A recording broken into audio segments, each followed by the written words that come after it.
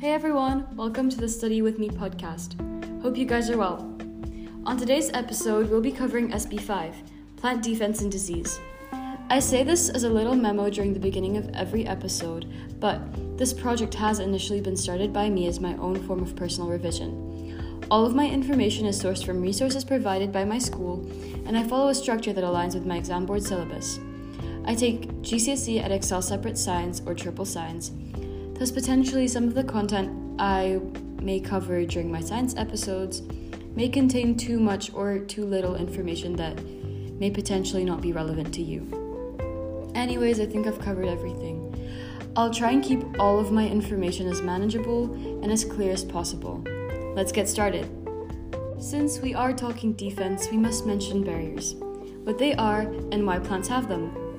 Now, barriers are basically a plant's armor, the exoskeleton that acts as a shield or as the first line of defense against herbivores. More scientifically worded, a barrier is a feature of a plant that makes it difficult for pathogens and predators to cause harm to the plant. Now, there are two types of barriers that a plant can have, chemical and physical. What differentiates chemical and physical barriers from one another is that chemical barriers is the plant's use of chemical compounds to defend itself against attacks, and physical barriers are simply more like an armor for the plant, external features of a plant that make it difficult for pathogens to get into the plant body. Plants use these physical and chemical barriers to prevent predators, such as large and small herbivores, from eating them. Now, knowing what chemical and physical barriers are, it's vital to be able to name a few examples of their use in the real world. An example of a plant utilizing physical barriers would be cacti. Sharp spines of cacti keep away predators and make it tougher to take a bite. Not only do the spines act as a deterrent at present for the cacti, but casualties from the spines as a result of an unsuspecting herbivore trying to make this cacti lunch serve as a memorable reminder to stay away for next time.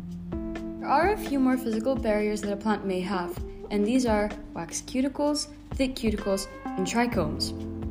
Thick cuticles essentially make eating a leaf tougher for a predator, thus aiding the plant. A cuticle is the outer part of a leaf. Wax cuticles are water resistant, so pathogens and water droplets which may land on the leaf just drip off rather than harming the plant. An example of a wax cuticle being used as a plant's defense would be cabbage. Cabbage leaves have a waxy cuticle which deters pathogens from damaging the plant as it is water resistant, thus causes water, which may potentially contain pathogens, to run off. The thick cuticle also makes it tougher for plants to chew and eat the leaves. And then lastly, trichomes. Trichomes are stinging hairs on certain plants which secrete chemical irritants to cause pain upon the affected area. An obvious example of trichomes being used by plants would be nettles. Nettle leaves have little spines called trichomes, which release a mixture of chemical irritants.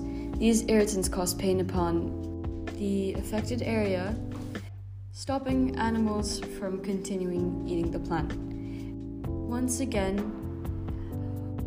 Once more, pain acts as a little reminder for animals to stay away. These spiny hairs also make it difficult for pathogens to enter the plant body. Next up, chemical barriers. So, as already mentioned, chemical barriers are the plant's use of chemical compounds to defend itself against attacks. An example would be Kiwi releasing chemicals to form crystal Raphides to wound our tongues, to hopefully cause small cuts in our mouth which could allow infection to enter and thus cause us harm. That's why eating kiwi causes your tongue to hurt and your mouth. The production of chemical irritants like histamine is also a form of a chemical barrier. I'll give you a few more examples of different types of chemical barriers and how they're used in real life by plants. So, trees have bark that is full of lignin, which is a web of compounds which is very hard to chew and highly impenetrable to pathogens. The bark is a thick layer which protects the trunk from droughts of summer and extreme winds. Bark can also potentially wield toxic chemicals which deters predators and acts as a defense. Garlic is another plant that uses chemical barriers. Garlic contains lectin that binds carbohydrates that in turn reduces the amount of carbohydrates that a herbivore can absorb from what it eats.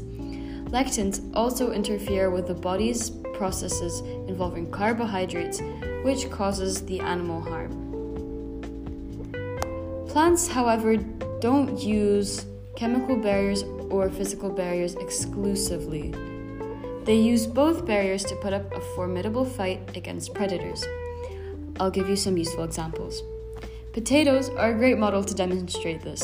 The outer skin of a potato acts as a physical barrier, which makes it very hard for bacteria to enter the potato. Additionally, the thick and strong cell walls of the plant contain substances which make it difficult for pathogens to get into the cell. However, obviously, these barriers aren't perfect, so there are bacteria and pathogens which can still get through. An example of this would be, relating back to potatoes, would be soft rot bacteria, which produce enzymes to break down the cell wall, thus allowing the bacteria to be able to access the nutrients from the cytoplasm in order to grow.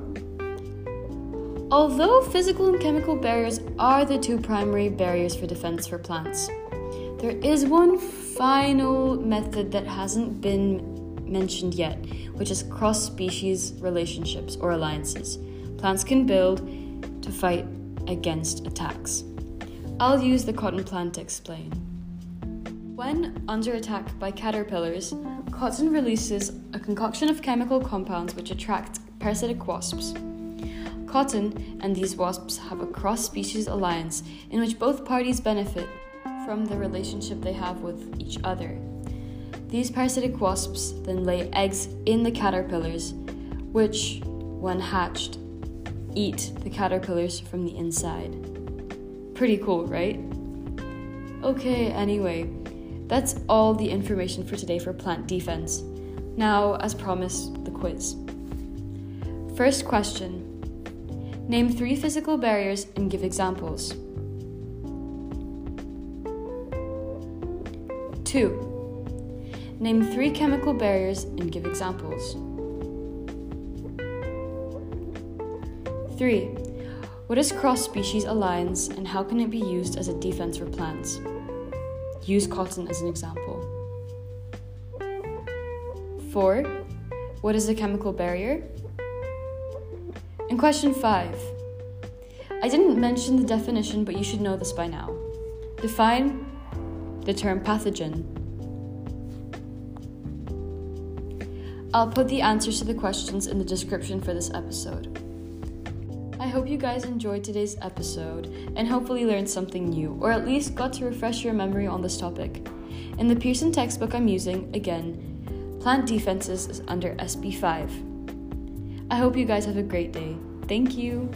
Bye, and until next time.